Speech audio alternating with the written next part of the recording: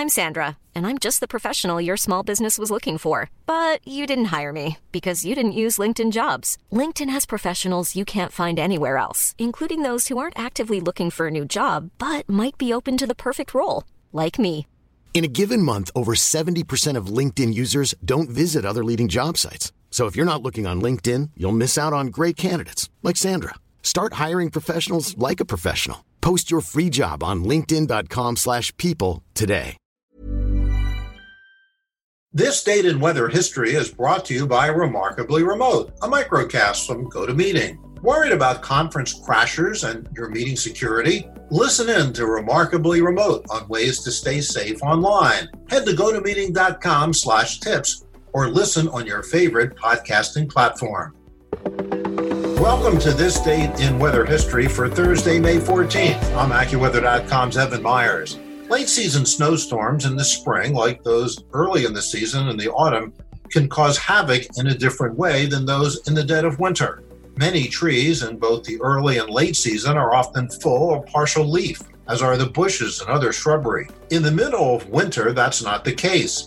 And snow's greatest impact is the inability to travel due to impassable roads or severe drifting that blocks doorways and even makes walking difficult. In the fall and spring, because more sunlight is out, it is hard for the snow to accumulate on the warmer streets and sidewalks, so that usually isn't much of a problem. The bigger issue is falling tree limbs caused by the weight of the snow on those limbs as the snow plasters itself on all those leaves and weighs them down.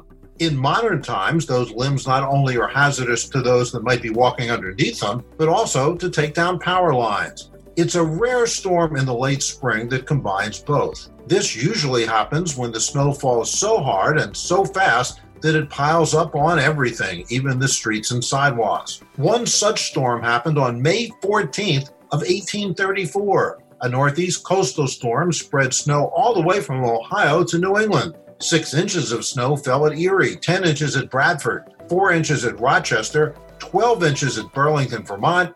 Marshfield in Washington County, northeast of Montpelier, picked up more than 2 feet, and Haverhill, New Hampshire, had an incredible 30 inches of wet snow in May. And that's what happened on May 14th.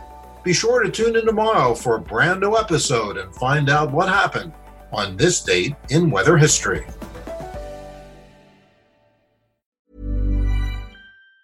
Even on a budget, quality is non-negotiable. That's why Quince is the place to score high-end essentials at 50 to 80% less than similar brands. Get your hands on buttery soft cashmere sweaters from just $60, Italian leather jackets, and so much more.